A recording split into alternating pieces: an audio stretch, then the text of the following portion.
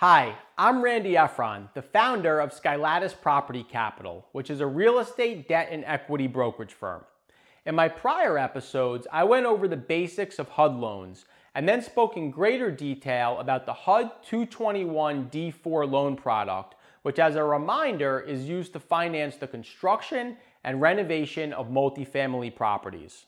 Today, I'm going to talk about the HUD 223F loan product, which is used to finance stabilized multifamily properties for both acquisition and refinance. HUD 223F loans are used to finance multifamily properties with 5 or more units. HUD used to have a rule that the property needed to be at least 3 years old before it could be eligible for a HUD 223F loan. However, HUD lifted that requirement during 2020, which is kind of a game changer for multifamily developers. Now, rather than having to wait 3 years until after a property is constructed, the developer can submit a loan application as soon as the property achieves HUD's required debt service coverage ratio for a minimum of 1 month. HUD will underwrite the actual revenue collected less normalized operating expenses to determine the DSCR.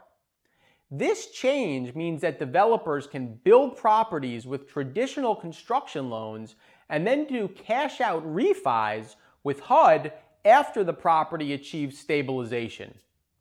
This is really great for developers that get compensated off of IRR hurdles. If you don't know what IRR hurdles are, please follow the Skylatus social media channels so that you can stay informed about future episodes in which I will cover that topic.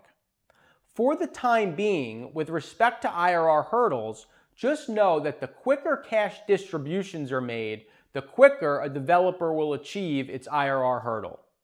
Therefore, if you're able to do a cash out refinance in the second or third year of a hold period, rather than the 5th year, the IRR will be much higher during the 2nd or 3-year scenario rather than the 5-year scenario. One caveat to cash out refis is that 50% of the available cash will be held by the lender until the property achieves the required DSCR for each of 6 consecutive months, inclusive of the months of the minimum debt service coverage required prior to closing.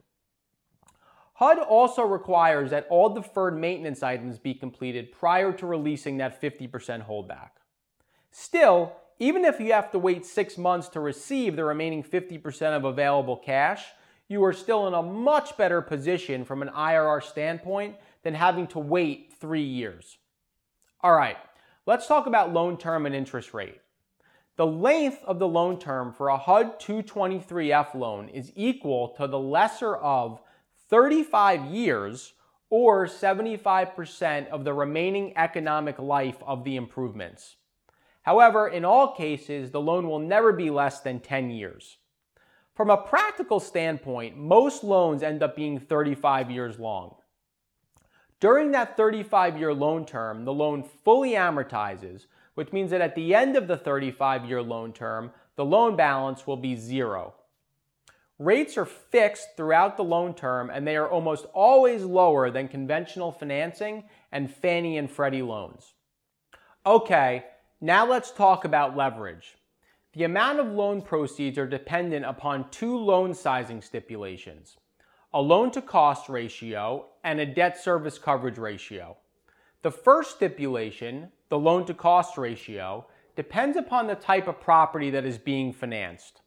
The ratio equals 85% for market rate properties, 87% for affordable properties, and 90% for properties with rental assistance. Cash out refinances are allowed when 80% of value exceeds the existing debt plus transaction costs. The second stipulation is the debt service coverage ratio, and it also depends upon the type of property that is being financed. The ratio equals 1.176 for market rate properties, 1.15 for affordable properties, and 1.11 for properties with rental assistance. You may be wondering, why do the stipulations change between market rate, affordable, and rental assistance properties? The reason why is because HUD is a governmental agency, and they want to promote community development and affordable housing. Therefore, they reward affordable property investors with higher leverage loans.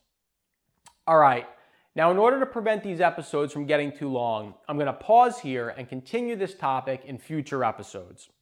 In the interim, if you have any questions or if you need help with any of your financing, please contact me at randy.efron@skylattice.com. Thanks, and I'll see you next time.